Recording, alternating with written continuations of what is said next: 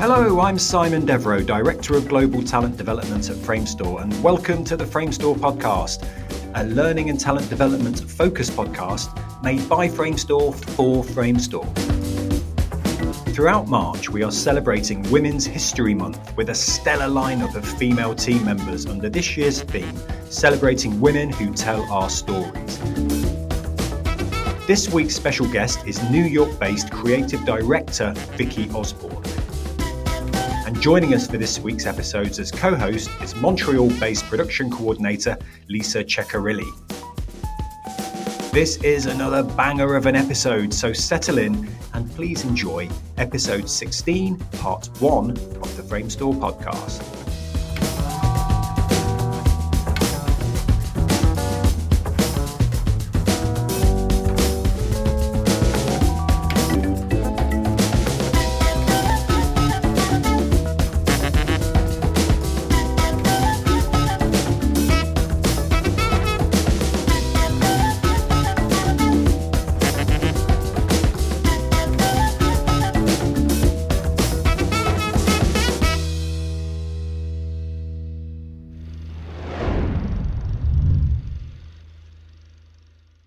Welcome back to the Framestore Podcast, episode 16, part 1. Each week we invite both a guest from our global Framestore community and a co-host with a keen interest in our guest's craft, work or career path, and we let the magic happen. We split each episode in 2 parts across the week. On today's episode, I warm them up by inviting our guest to the Framestore Podcast dailies session, our 13-question grilling, followed by Thursday's second part, where our co-host leads a deeper dive into why we invited them on the pod in the first place. On this week's episode, we continue our series of conversations celebrating Women's History Month.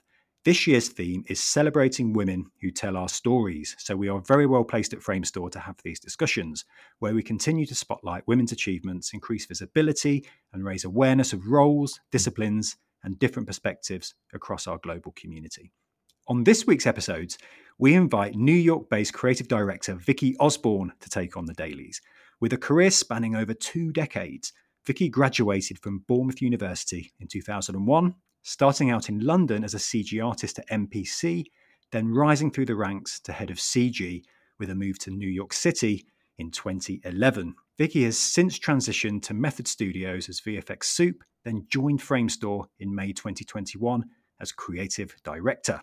Joining us for this week's episode as co-host is Montreal-based production coordinator Lisa Ceccarelli, who, with a background as an illustrator and cartoonist, has come up through Rodeo FX, Method Studios, and now Framestore since 2022. Welcome to the pod, Vicky and Lisa. Happy Women's History Month. How are you? I'm very well, thank you. Thanks for having me on. You're very welcome. Welcome, Lisa. Thank you. It's good to have you. And that was a big old introduction. I was almost getting out of breath like reading through it because there was a lot to pack in there. But yeah, thank you so much for making time. I know this has been a notorious one for the three of us because just making time to carve out an hour to have a conversation is quite challenging, particularly in your role, Vicky, as creative director in New York, and as well on the production side for you, Lisa, on the Montreal side. So very excited that we've made this happen. So I'm going to get into it. Before we open the dailies, my excuse is I like to play everyman. It's not because I don't know anything. It's like I'm trying to kind of create a service for our listeners. We've had a number of VFX supervisors on the show, and we've had one creative director, but not from the commercial side. I'd really love to hear a bit more about the role of creative director on the integrated advertising side, Vicky. And I'm not asking you to sum up your entire career in a media-friendly soundbite, but could you tell us a bit about the role of creative director in your part of the world? I do a lot of winning jobs, if you like, interfacing with agency directors, bidding jobs, getting them on board. So I think that part of my job is a huge part and very important. But then I like to stay very involved in the jobs through until they deliver. So I think just also, as well as that side of things, it's keeping an eye on the creative vision of the project, trying to keep that on track. Ideally, still staying involved with agency and director and making sure that what we planned and what we shot sees its way through to the final product. That's kind of what I do in a nutshell. I do like to also be on set. I still put my VFX supervisor hat on as well, sometimes, whenever possible. I think that sums up pretty much what I do. That's probably one of the most succinct answers we've had. And your background as a CG artist, going way back to your NPC days and early days with all the studios you've worked at, is that an important part of being a CD, do you think? Or can you come from lots of different walks of life? Because clearly you have a lot of on-set experience and literal creative experience. But is that a prerequisite to being a creative director? I find that it helps me hugely, but I don't think that you have to come from any particular sphere of our world to be successful at being a creative director. I think hands-on experience in some facet of the job is good.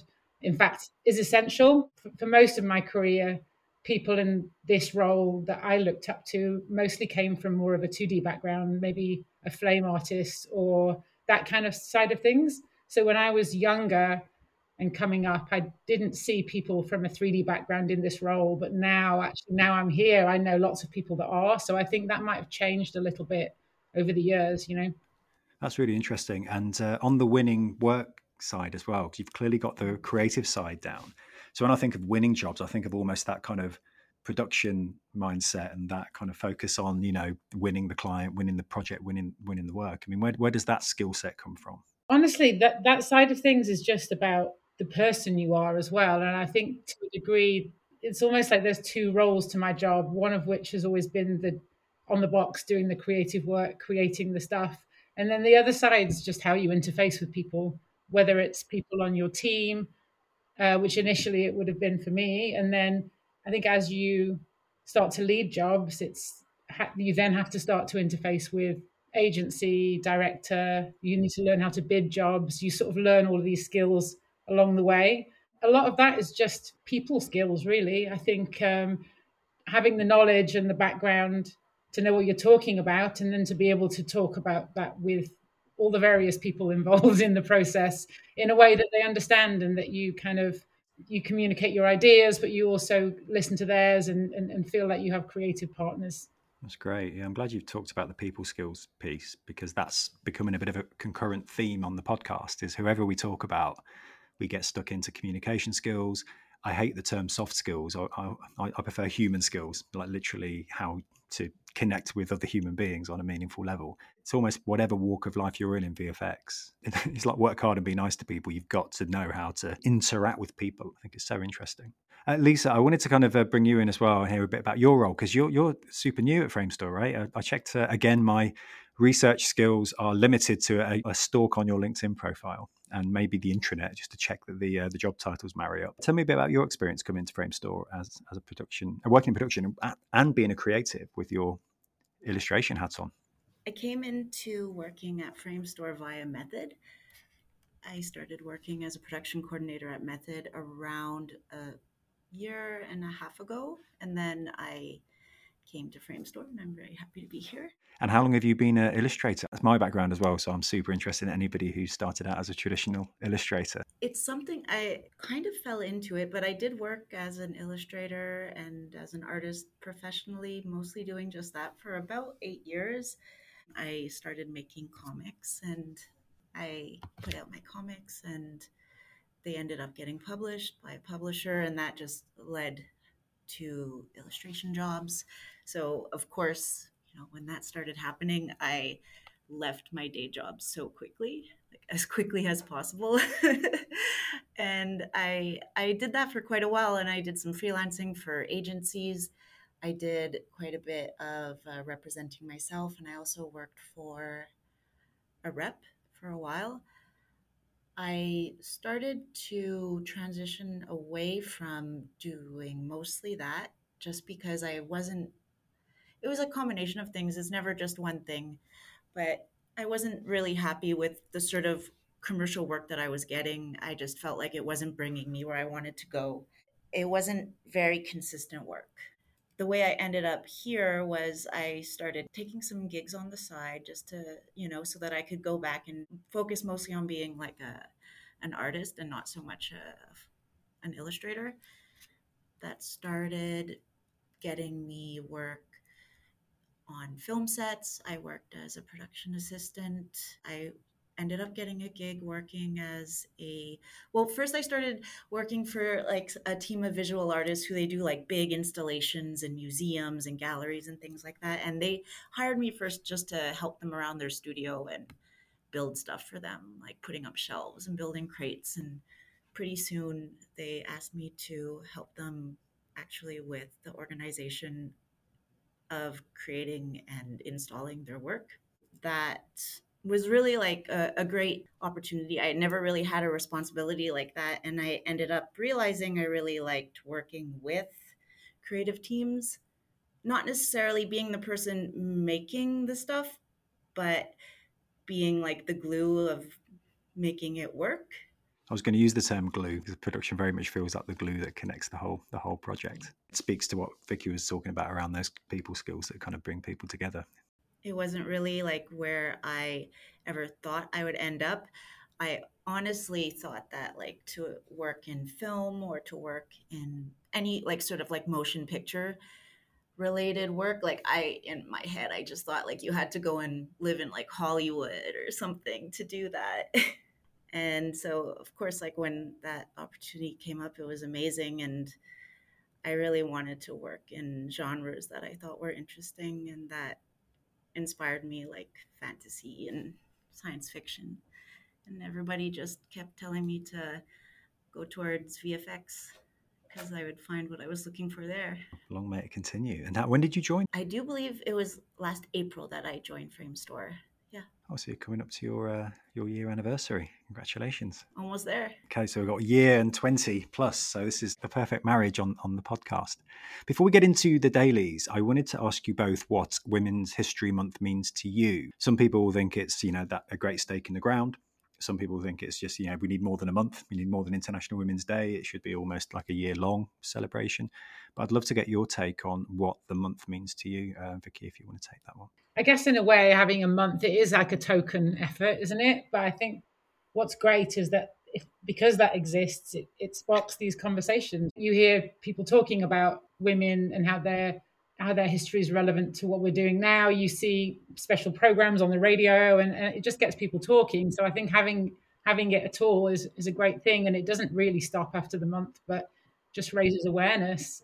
I've learned a lot about things I wouldn't know about. You see posts online about people. It's just, it raises the conversation up and gets people talking and makes you more aware of things. So I think it's great to have a month, even though it doesn't really stop. I mean, funnily enough, I've asked for a lot of nominations. I mean, I know we were planning on doing this a while back, Vicky, but I've been going out to the whole business going, can you send me some names? Because I want to do some episodes throughout Women's History Month. And I have so many names.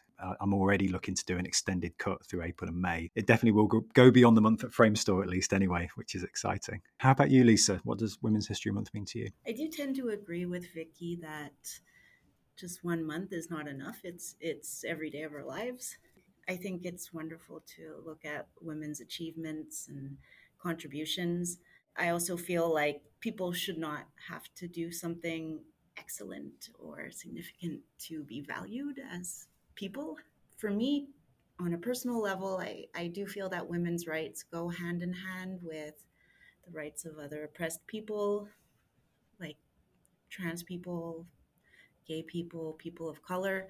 I think that they're just like so intrinsically linked.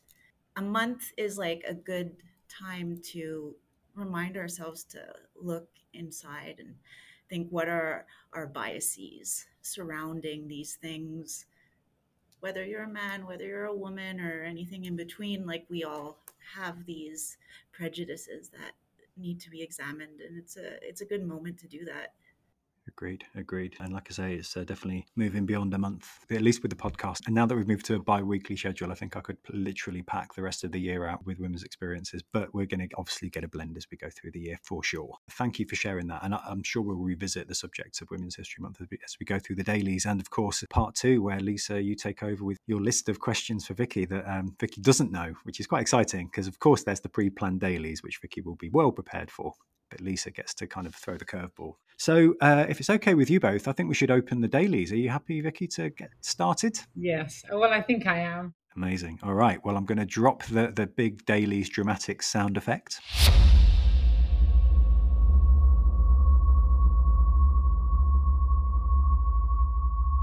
And we are into the dailies. And the first question, which we have already established, but I ask it on every podcast because it's the law, is who, where, what? Who are you? Where are you? And what are you working on?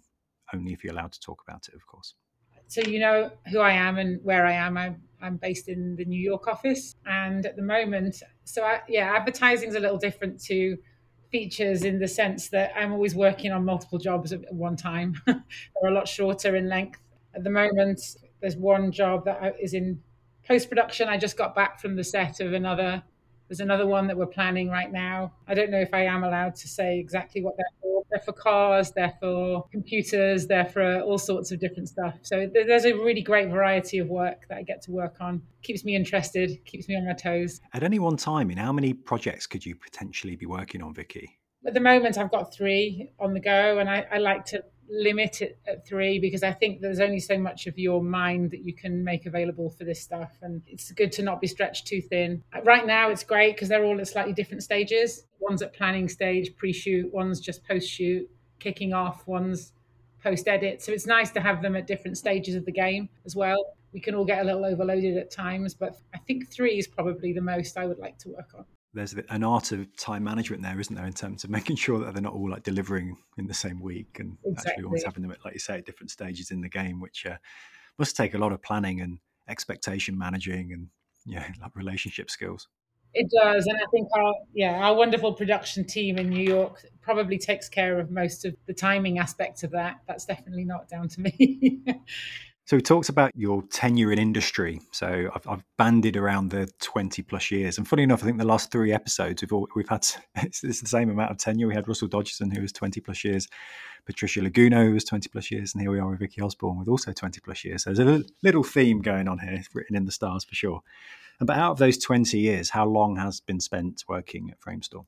Actually, less than 2. I started with the Framestore New York office less than 2 years ago, but it's already going quite quickly and I'm very well settled in. There's a great team of people here and everyone's super creative and very lovely. So hopefully this stage will go on for a long time too. I want to talk a bit about breaks. We throw around the concept of the big break in industry, particularly on these podcast conversations.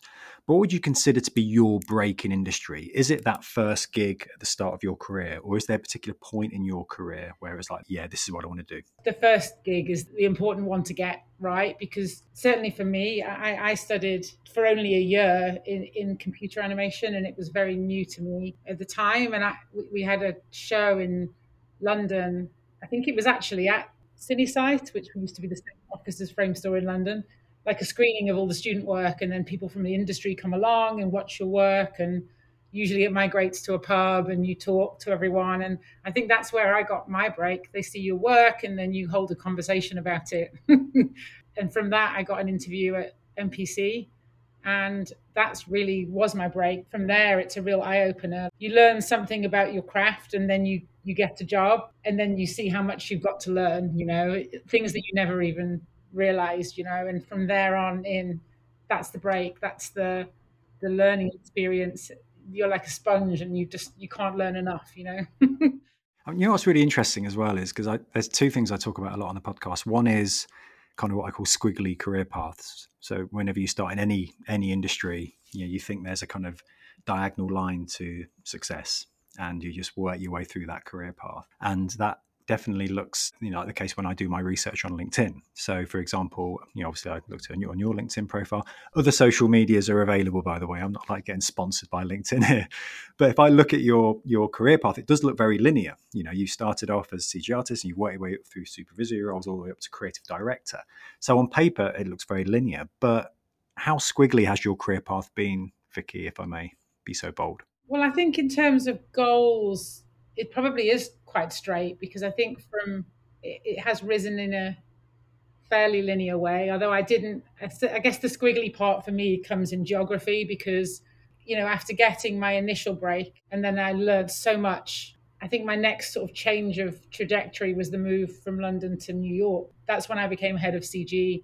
It was a big jump for me in terms of experience. I suppose the career path was still linear, but the experience and the opportunity was very much change directions, because it opens up a whole world of new stuff. And I think you do have to have change and new things, because otherwise you start to get a little slightly uninspired if you don't change something up. So for me, it wasn't really the career path, it was the location, which kind of gave me a whole new lease of life and a new way of looking at everything, you know. And when you think about change and transition, so to be promoted to head of CG is transition enough for a lot of people. That's a big shift, right?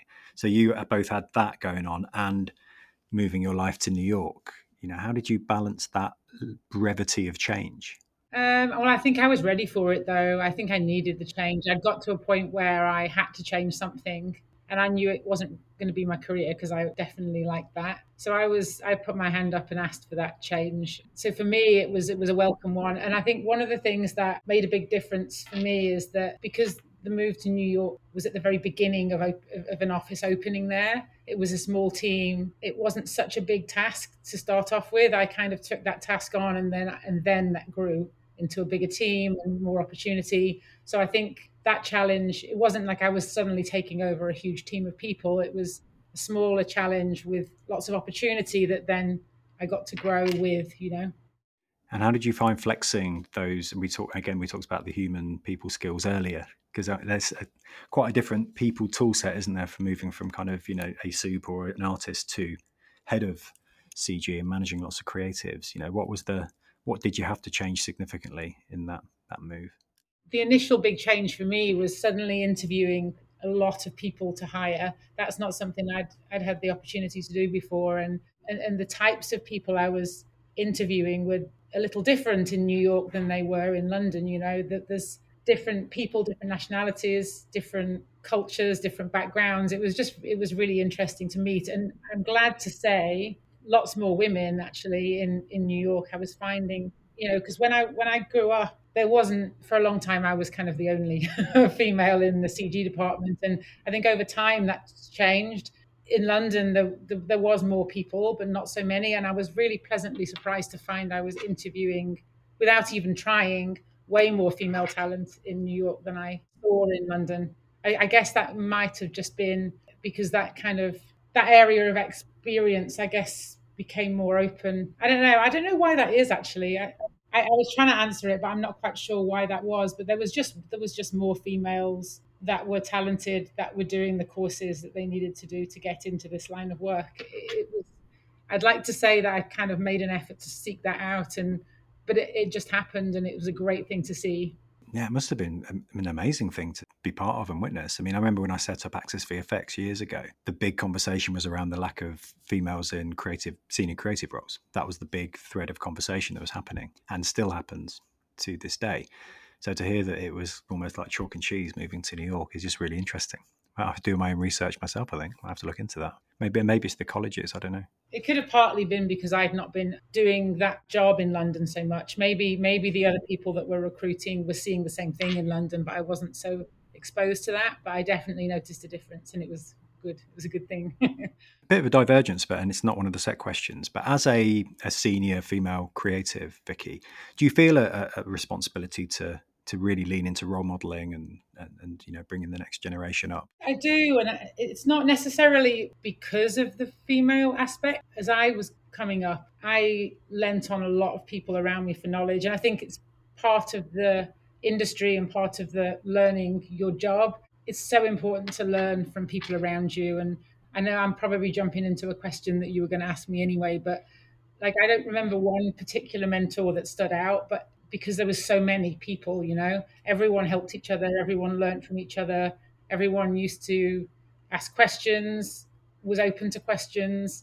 It's just that kind of environment was very important for learning, and I feel a responsibility to be part of that open and learning nature for anyone, because it's so important to it's not stuff that you can learn online, stuff that you have to learn on the job. And I do feel a responsibility as a woman to do that too, but I think it's almost in there anyway, just because I feel that responsibility to everyone, you know, no matter who they are. Yeah, and like you say, we'll get to the mentor question later, but I think it was Russell's episode a few clicks back where he said the same thing. It was almost like a cacophony of micro mentors have supported him along the way. The term he used, I can't take credit for that. And I love the idea of micro mentoring, where it's just the people around you, you know, whether it be working on projects or shows or whatever you're involved in. There's always somebody there you can learn from, good or bad. You know, it's all part of the experience, isn't it? Oh, yeah. Which I'm sure we'll get into. So my next question is the famous cheesy question. I have to ask it. Again, it's the law of the podcast. I'm going to ask both of you this question, which is, what's the best thing about being part of Framestore? So we'll start with Vicky and then I'll hand over to Lisa. It's got to be the people, actually. And it always is for me in this line of work. I love the work and I love the jobs that I work on, but it's always the process and the people and the relationships you make that's the best part of it. It's a really great team of very creative and very friendly and open people. And I think, honestly, for me, that's the most important part of the job. And Framestore definitely delivers on that. It definitely feels like, I've been in visual effects for best part of 10 years. And I've always been really taken aback by the community that exists within the visual effects industry. And I've worked in TV and radio and lots of other sectors, but I've never really got that sense of community in any other industry. Why do you think that is? Because I agree with you. I find the industry an amazing industry part of. Why do you think it's present in visual effects, do you think?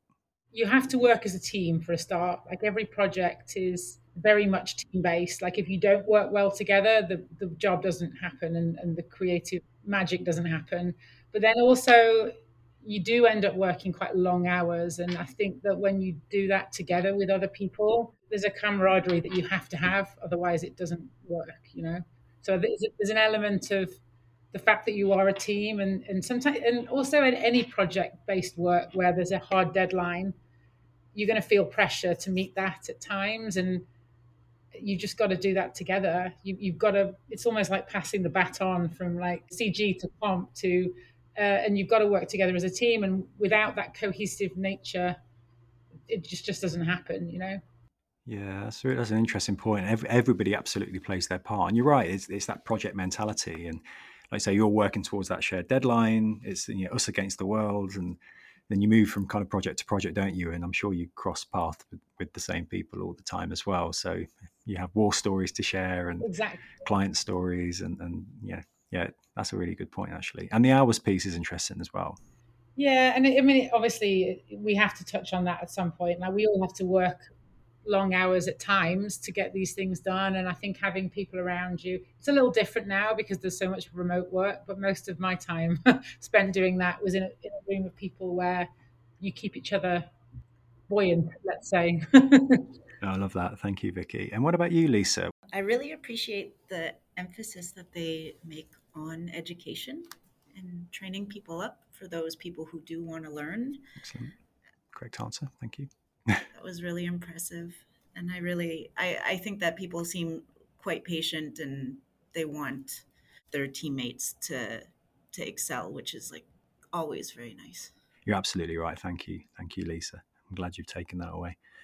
So I'm going to move into a bit about the work, so the projects and the shows that you've worked on, Vicky. And if you could recommend, and I almost want to change this question to what project would you show to an alien to demonstrate what Framestore does? But the actual question is, if you could recommend one project that showcases Framestore at its best, what would it be?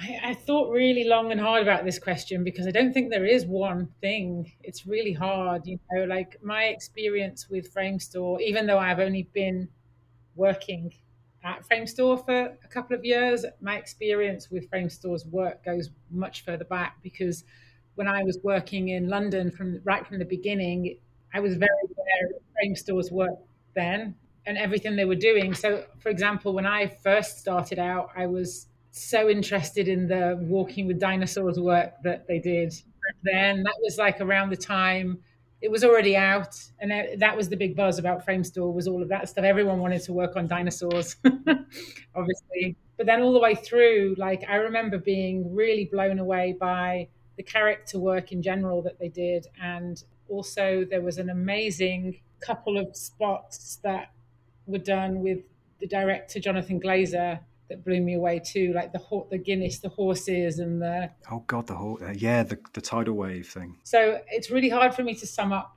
There's like that side of things where I knew of the work, but I didn't work at Framestore, and then there's the work now, which is still kind of blowing me away. A lot of particularly the AI related stuff that's happening now, and just in the character work in features, the Guardians of the Galaxy stuff, like the attention to detail and the quality of that work is it's a real testament to Framestore. I can't pick one thing, honestly. I thought really hard about it and I can't. Yeah, it's a really unfair question, isn't Yeah. it? I mean, if I twisted the question then, or reframed it as a project that you're really proud to have worked on or have been a part of, particularly on the IA side. Yeah, I actually haven't had a ton of my career hasn't been spent here so far, but I mean, even just the last project that I did was incredible, and I got to experience lots of new things. I worked on some Super Bowl work this year, Oh, amazing. which is a big thing, but the Will Ferrell spot for GM and Netflix was a really great experience. Oh, yeah, that was awesome. Love that. Yeah, just when there's big names involved and it's funny. I really haven't in my career worked on a lot of comedy stuff, but I've worked on more in the last 2 years than I ever have before, and it's really nice to be part of something that isn't serious, that's actually just meant to be funny, and also technology wise that. We shot some of that on an LED volume, which I hadn't had any experience of before. So, I mean, I might have been doing this for a long time, but there's constantly new things. Yeah, it's always changing, isn't it? Always changing. And that's probably the one that I've done most recently that exposed me to, lots of new things at once. I'm actually working on a job right now that I'm hoping will expose me to more of the AI side of things, but that hasn't quite happened yet. So I can't really talk about that. No, fair enough. I mean, that Will Ferrell spot for the Super Bowl was brilliant, and great to hear that there was an LED volume there, because it's a bit of a geeky thing that I'm really interested in. I mean, I'm not massively techie, because I assume you would have been on set for a lot of that, Vicky, as well. What was it like being in the presence of those ridiculous volumes? I mean, they're majestic things, aren't they, from what I've seen in BTSs and stuff? They are really great. And, there's a lot of things in our industry that become buzzwords throughout the years. I've experienced many things. And a lot of the time, people just want to do it because it's a buzzy thing to do and not maybe for the right reasons. So I think a big part of it's been learning the limitations as well as the good things that can happen when you're on the volume. But you're right, they're huge and all encompassing as they should be. Yeah, it's a great thing to see. It's unusual in our industry historically to be doing the work up front rather than at the end, but obviously that shifts the emphasis on into pre-production and creating unreal scenes that work before the shoot, which is a nice aspect. So to see work that you've done on the screens at a shoot, it's a very different experience from doing the work in post, which is traditionally what's happened. Brilliant. And that role on set, do you do much work with the talent, or are you literally, is it more the kind of shots and direction from that perspective? Talent wise on set, that's really the director's purview, like that's their thing. I think to different degrees, I have in the past been involved in some things. I think where it's important to have interaction with the actors is sometimes if there's a lot that you're creating in CG afterwards that isn't present on set, that's when I find that my role is more important as an interactive thing. I think if we've worked on previs, if we have any look dev or modeling work that we've done up front, it can help to share that with actors so they know what's going on, because often they'll get there and there's a green screen or there's a green something, on those kinds of jobs. I think it's good to interact, but usually in terms of performance, that's usually the director's job. And of course, if he or she invites me in to help, then I will. But yeah, it's always on them usually. Brilliant. I mean, I always get a sense that the creative director or the supervisor, from a VFX point of view, is always kind of in the eye of the storm on those shoots. Almost in. But what I've learned from speaking to lots of different people over the years is you can't take your eye off the ball. You have to be in earshot of almost every single role on that shoot. I mean, is that fair to say? I mean, from somebody who's never been on set. Yeah. No, it's absolutely fair to say. You develop a kind of superhuman hearing. If your name is mentioned or if post's mentioned or if the effects is mentioned, you can hear it from across the room, because people are having these conversations. And yeah, it's funny. You're absolutely right. A proper superpower. Well, I'm sure we'll get back into that. And again, I'm excited to hear Lisa's questions in part 2, where we'll really get under the skin of the role of creative director. But I want to kind of move into the next question, Vicky, if that's okay, which is one of my favorite questions, actually. What is a common myth about your role, your field of expertise? Yeah, this is a tough one, especially seeing as like this has only been my role in more recent years. So I might apply it across my entire career as well. The general myth, I think, it probably applies to all facets of this job, but just how long it takes to create these things. I think in a lot of people's minds, people think somehow because it's in a computer, it's easy. There's a button that creates things or, that kind of thing. And it's not really just relevant to my role. I think it's our industry as a whole. I think there's a lot of people underestimate a lot of how long it takes and what kind of craft and artistry goes into creating what we do. Because essentially, we're doing exactly what's done on set, but we're doing it inside a computer, but we still have to texture and paint and animate and light. And I think people don't understand how much work and time goes into it. And they think because it's created in a computer, it's somehow done for us, which of course we all know it's not. That's a really good answer, actually, because it speaks to, whenever I used to go out to careers fairs and stuff, particularly when I used to work at the mill, because obviously, that was all commercial work. A lot of the arguments were that if you work on film, you're working on these shows for years, and shots for forever. And then if you work in commercials, it's this quick turnaround. Everybody talk about the quick turnaround on commercial projects. But I imagine that's not always the case in response to your answer, Vicky. How long would a typical, something like the Nike spot from last year? I mean, I imagine that would have been a huge undertaking in terms of time. Do you know what? There is never enough time, though. And I'm sure everyone says this about every job they're ever on. I've only ever been on one job in my life that I felt like had too much time, which does exist.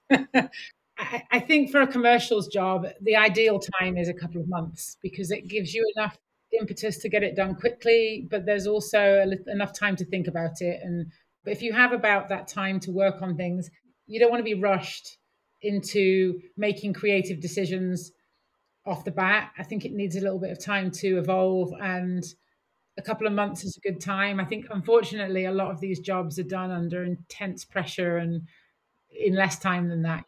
Like a lot of the jobs I've been working on just lately have had more like a month to complete, and that seems a little crazy sometimes. But do you know what? You still get it done, and I think there's an element of the pressure that makes you do it well. But then having a bit longer to make these decisions and think about it. When sometimes you need time to sit and think about things to come to conclusions, and maybe the first time you do it, it won't be right. You need an evolutionary kind of creative process. I think giving things a little bit more time to breathe is good. But I think having too long could also be slightly negative too, which sounds like a controversial thing to say. But, there is definitely a sweet spot for this kind of stuff. Which leads us neatly into the next question, which is lessons you've learned over your 20 plus year career, Vicky. What would you think is what's the most important lesson you've learned in your career to date? It probably comes down to the upfront planning and upfront sort of vision that you have. Like, if you're going to undertake anything in CG, 2D, create anything, I think you've got to work from really good references and direction, design. You have to know what you're trying to create or what you're aiming for. And I think no matter what side of things you work in, whether it's something more fantastical or something where you can find really solid reference for, you have to plan and find images and references up front. I think that the biggest lesson I've found is if you go into anything without doing that search and that gathering of inspiration first, then it doesn't really work out well. I think the more you do that, the better it is. Just researching and finding inspiration or finding reference or finding, any of that kind of inspiration. I think that's the biggest lesson. The more time you put into that, the better the end result is. Yeah, and what's involved in that? Again, sorry, I'm super interested in this. I have visions of kind of like, the old mood boards in terms of like getting the color palette right, or, is it often just like a Google search? I'm not saying you get scrapbooks out like we used to back in the day and cut out magazines, but how do you get that reference material? Is it all on the internet, or do you are there kind of field trips involved? Do you have the luxury of being able to kind of get out and find relevant material, or is it all done online? Mostly Google searches, I will say, but you're absolutely right. It's good to branch out from that. Certainly in my role now, it's become even more important than it was, because I'm often responsible for giving that reference, and you can talk about a direction for things as much as you want, but really you need visuals to go with it. Like, what we do is a very visual job. I find whilst you can find most of your research online, like things like just watching movies, going to art galleries, that's where you draw a lot of your inspiration from. Maybe ultimately you'll find that image online, but the actual knowledge of where to look comes from a bit more kind of life experience as well. So it's very important to keep yourself nourished with all of that good stuff, so that you can have these ideas, Yeah, mostly it ends up online. I mean, our lives have changed a lot because of that, and certainly it's easier to find that reference now than it was even from when I started. Actually, I remember wanting to find very specific reference of, I think it was bees or something, when I first started, and I actually had to go to a bookshop to find really good reference because it just wasn't available as much as it is now. It's kind of crazy to think about. I love the idea of field trips to galleries and going to the zoo for creature reference rather than kind of going online. But I guess you don't always have the luxury of time with a lot of jobs, right? I mean, literally, it's quick turnaround. Well, you don't, and it's good to do both. But there are actually very, very good references of that stuff online now. Especially, I remember whenever we've wanted creature reference, there's great. The BBC stuff is second to none for the nature and animals and stuff like that. Moving into, again, another, well, actually, I do like this question. It's not one of my favourites. I'm going to move on to my favourite very shortly, but it would be remiss of me, Vicky, not to ask you who's been your most important professional mentor. Now, we talked about micro mentors earlier, so I'm happy for you to stick to your guns there, but if there's anybody you want to name check, now's the time. Yeah, no, I am going to stick to my guns there, because whilst I've had lots of great people over the years, it really is like a community vibe there. Like, everyone helps everyone, and I really couldn't name check just one person. It really is important to everyone you sit next to needs to act in that way towards each other. And it's a two-way street. You can learn a lot from people with less experience too. It's really important to not get arrogant or not to stop learning or anything. I think it's important the mentors are always learning too. Yeah, funny enough, I had the same conversation with a member of the talent team earlier. We're planning this year's Launchpad internships, and we're talking about the very same thing, that your mentor. I mean, I personally learn more from the next generation of talent coming up than somebody who's been in the game for 20 years. As much as I'm learning a lot in this podcast, this is the exception to the rule, of course, Vicky. Yeah. I do genuinely learn so much from like Gen Z talent. It's not just about that sage, experienced person. Mentorship can come from so many walks of life, and that's what the global mentoring program at Framestore is built on. Is it built on all levels of experience, kind of pitching in globally? So that's a really, really great answer. I will say actually as well that whilst mentoring is really important, it's never really been formalized in my career. It's always been something that just happens naturally and evolves. So I'm really, really keen to get involved in what you've set up at Framestore that's on a more formal level, because I think it will give the opportunity to do that if you're not sitting next to the person, because it's much more far reaching, isn't it, that what you've set up here. Exactly. Thank you, Vicky. And I know thank you for signing up as a mentor as well. I'm looking at matching you very soon. If anybody's listening and they're inspired by this podcast, drop me a G chat and we'll see if we can't get you connected to Vicky for sure. But yeah, thank you. My actual favorite question on the podcast, and I have many of them, is the underrated tools question, because this can go in many directions. What underrated tool or tools do you feel are indispensable for you to get the job done, Vicky? I think it probably comes back to the reference. I think you already mentioned it, and it's probably the ability to search images online. That's, for me, absolutely invaluable now. I think Google isn't necessarily the best. I think it's the most used, but learning how to use the internet to garner reference is it's not really a tool per se. I think that there's room for tools to become better in that sense, but learning how to find the best reference, whether it's through photography sites or through stock photography sites or through stock footage sites, or you have to kind of find the best places to find the best reference, but it takes you down all these paths and tunnels. But the best tool for me is got to be kind of searching for images. Really, it's not really a tool per se, because I suppose, Google Images. Yeah, but you're right, though. It is about how you search, isn't it? Like, let's say you're looking for a particular reference material, I don't know, a texture or creature reference. You don't just type in the name of that creature. It's all about the type of texture. I guess there's a bit of wordsmithing involved and a bit of knowledge of, like you say, photography, angles, having quite a kind of scientific Google search rather than just, I'm searching for this thing, click. See what you get. It's almost refining involved. Is that fair to say? Yeah, it's definitely fair to say, because you can, there's definitely an art involved to doing those searches well. And, I think some of the people that do it very, very well is when I first start on a job or even the idea of a job before we've actually got it, we'll receive treatments from directors, and they obviously have a great team searching for their reference that goes into those treatments too. And a lot of what we do requires the same level of skill. I think reverse image searching is a very, very special tool to have as well, finding out where references come from and what it belongs to. Reverse image searching. I wouldn't know where to start there. Yeah. We use it a lot, actually, because especially if images have been referenced in director's treatments and we want to find out more about the image, you can then put that image in as a search term, if you like, as well.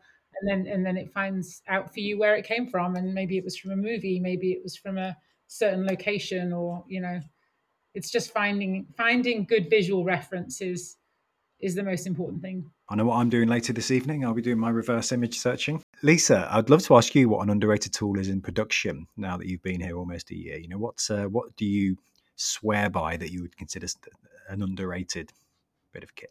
Well, I'm not quite sure if it's an underrated tool. I'm not sure how people rate this tool, but as much as I rely on the other production people in my team to point me in the right direction, to tell me how to do something, or if something's not clear, I really rely a lot on the artists in my team as well. I don't try to take up too much of their time because they're very busy, but I've learned so much about how to do my job better by asking them questions about exactly what they're doing. I think that's a great answer. And we talked about it on the last podcast, the underrated tool of curiosity, asking questions. No matter how silly you feel they are, there's no such thing as just getting under the skin of what it is we do, particularly all the different disciplines and creative approaches and departments in any visual effects studio, right? Yeah, I would definitely agree with that. Asking questions, curiosity is a good tool. Yeah. Well, two very much rated tools. Thank you both for leaning into that question. So, Vicky, this is the kind of sage advice piece now, a golden nugget of advice that you'd offer to someone starting out in your field. What would anybody listening, either they want to follow a career path within Framestore, or they're probably external and they're looking to get a break. What piece of advice would you give them? I think there's a lot of emphasis put on the actual work that you do and cutting a show reel and that kind of thing. And while that's very, very important for you to put your best work out there, I'm going to go back to the people thing again, because I think that when you put your work out there, you tend to, I think when you're younger and starting out, put all of the emphasis on the work that you're putting out, and you forget about you and how important you are as a person to getting that job. I would say to throw a bit more emphasis on your personality, your interactions with people, your hobbies, everything that makes up who you are that goes along with that work is just as important as the work that you're putting out there. And I think to not forget that would be my advice, because people aren't just hiring you for what you can do, as a skill, the actual work. I think they're also hiring who you are as a person, as a more well-rounded, problem-solving, curious person that maybe does other things as well, that has other skills. I think people sometimes forget the emphasis of that too. Yeah, I agree. And it does, for me, it fulfills 50% of that that application for the person. You talked about the teams on projects, particularly in our industry. Huge teams, aren't they? No project summed up by the skill and talent of one artist or one great production person. It is literally, it takes a village mentality, isn't it? So I think it's what you bring to the table as a team player and somebody who can play nicely with others and take feedback and recognize that your idea might not be the most exciting one in the room. Yeah, exactly. It's yeah, you're important as a person as much as the work that you do. Brilliant. Thank you, Vicky. What about you, Lisa? Have you got any advice for anyone out there, anybody who wants to work in production? I would say look in every part of your life for the experience that you can bring with you. I didn't study this. I know that a lot of people who work in production and also who work as artists, they don't necessarily study this. And it's about like looking in different parts of your life and taking experience from that and really knowing how to use it for what you're doing at the moment. I've mentioned it on previous podcasts, the idea of being T-shaped. So the vertical part of the T is the job and what you do for a living. And then the horizontal part of the T is all the stuff that makes you a richly charactered individual with interests and a background and travel or whatever it may be. That's what makes anybody interested in any career. And I think it's so, wherever you draw that from is completely up to you as a person in terms of your, whether you call it personal brand or your personality or whatever you want to call it. I think that's really interesting. We're wrapping up the podcast now with a few questions that kind of lead us neatly into the end of part one. And this is a great question. This is, what's one question you wish I'd asked you, and how would you have answered it, Vicky? This one's tough, but do you know what I think what I'm going to focus on here is maybe the background that you came from before you came to this job, because like Lisa mentioned, it's a lot of people come into this industry from very different backgrounds. Although you can study sort of computer animation and visual effects now at many universities, and a lot of people do that, and that's a great course. There's a lot of people that come to it from a different background. And I guess I know you mentioned that I studied at Bournemouth. I actually only did that for a year as a master's because I'd discovered this world that I knew nothing about and I wanted to get into it. And so that's why I did that course. But before that, I studied astrophysics No way. at Manchester, which kind of gets dropped off now. And I can't emphasize enough how relevant that's been in my career, because it gives you such an understanding of the 3D world that it seems like it's a very crazy different thing to study, but it's actually been very relevant, along with all of the art and photography that I did as well. It's kind of ended up making sense for me, you know. Astrophysics. That's proper badass. That's like really cool. It's like something out of a science fiction movie. Wow. How do you apply astrophysics to the day to day? Well, what I will say, it's mostly just physics. There's only a little bit of the astrophysics in there. Everything we do, though, in 3D software is mimicking the real world, which is physics, basically. So it's not entirely physics, but I think having an understanding of that world somehow helps to make sense of it all, you know? And again, every podcast I get blown away. There's always one element in every podcast I'm like, wow, I'm so glad I had that conversation now. And I know that Vicky Osborn studied astrophysics. That's the coolest thing ever. Moving into question 12 of 13, which is who would you like to hear on the podcast next? I mean, not necessarily next episode, but who would you like me to get on the hit list from Framestore? It's one of the areas of Framestore that I really love, is that we have a production, as in Framestore Pictures. I think we need to speak to some people from Framestore Pictures, be it directors or the production side of that either, because that's definitely something that I think isn't talked about as much as the post side. And I know there's a few very, very talented directors like Murray and Anne Vu and Andy Rowan Robinson, people that are doing some directing as well. And I think that's something that people would like to hear a bit more about. That's a great one. I am speaking to Michelle Waxman to get on the pod. Yes, or the production side of it. Yeah, I think just that aspect of the business is not something that I knew as much about until I started working for Framestore. And so I think it would be great for more people to hear about it. I mean, the whole point of getting Michelle on is to start off a bit of a series of Framestore Pictures episodes that does raise up awareness of that part of the business. That's exciting. But yeah, absolutely more to come. But thank you for that, Vicky. Is there anybody you'd like to hear from, Lisa? I would really like to hear from people from Framestore Production. I would also really love to hear more from people in the support roles, like in facilities and in like the building maintenance, and really like what brings them into this industry, what drew them to this, and like sort of where they want to go. There's some great characters who work in all of our facilities teams as well. It has come up. The stories they could tell. Absolutely on that. Thank you, Lisa. That's a really, really great call. So we're moving into our kind of fun pairing question at the end. So we can relax now. We don't have to talk about work-related stuff. This is why people listen to the podcast. They want to hear the one meal you could eat for the rest of your life, Vicky. Yeah. So what's the culinary delight that you could exist on forever if you had to? I've thought about this very hard because I love food. I love cooking. I'm very into that kind of thing. Being somebody that's from the UK that doesn't live in the UK, I really miss like a roast dinner. I think I could probably eat a roast chicken dinner for the rest of my life. Most of our New Yorkers who come on the podcast always say ramen. Yes. So it's nice to know you've still got still retaining a bit of that Britishness with the Sunday roast. Excellent. And chicken as well, right? We're going roast chicken. Roast chicken. Yeah. Nice. Any condiments? What would be on that plate out of interest? Some homemade gravy and roast potatoes, some greens, something green, probably some green beans. Yeah. You can tell this is the most interesting part for me. I'm like, oh, come on, tell me more. Amazing. What about you, Lisa? Go-to meal.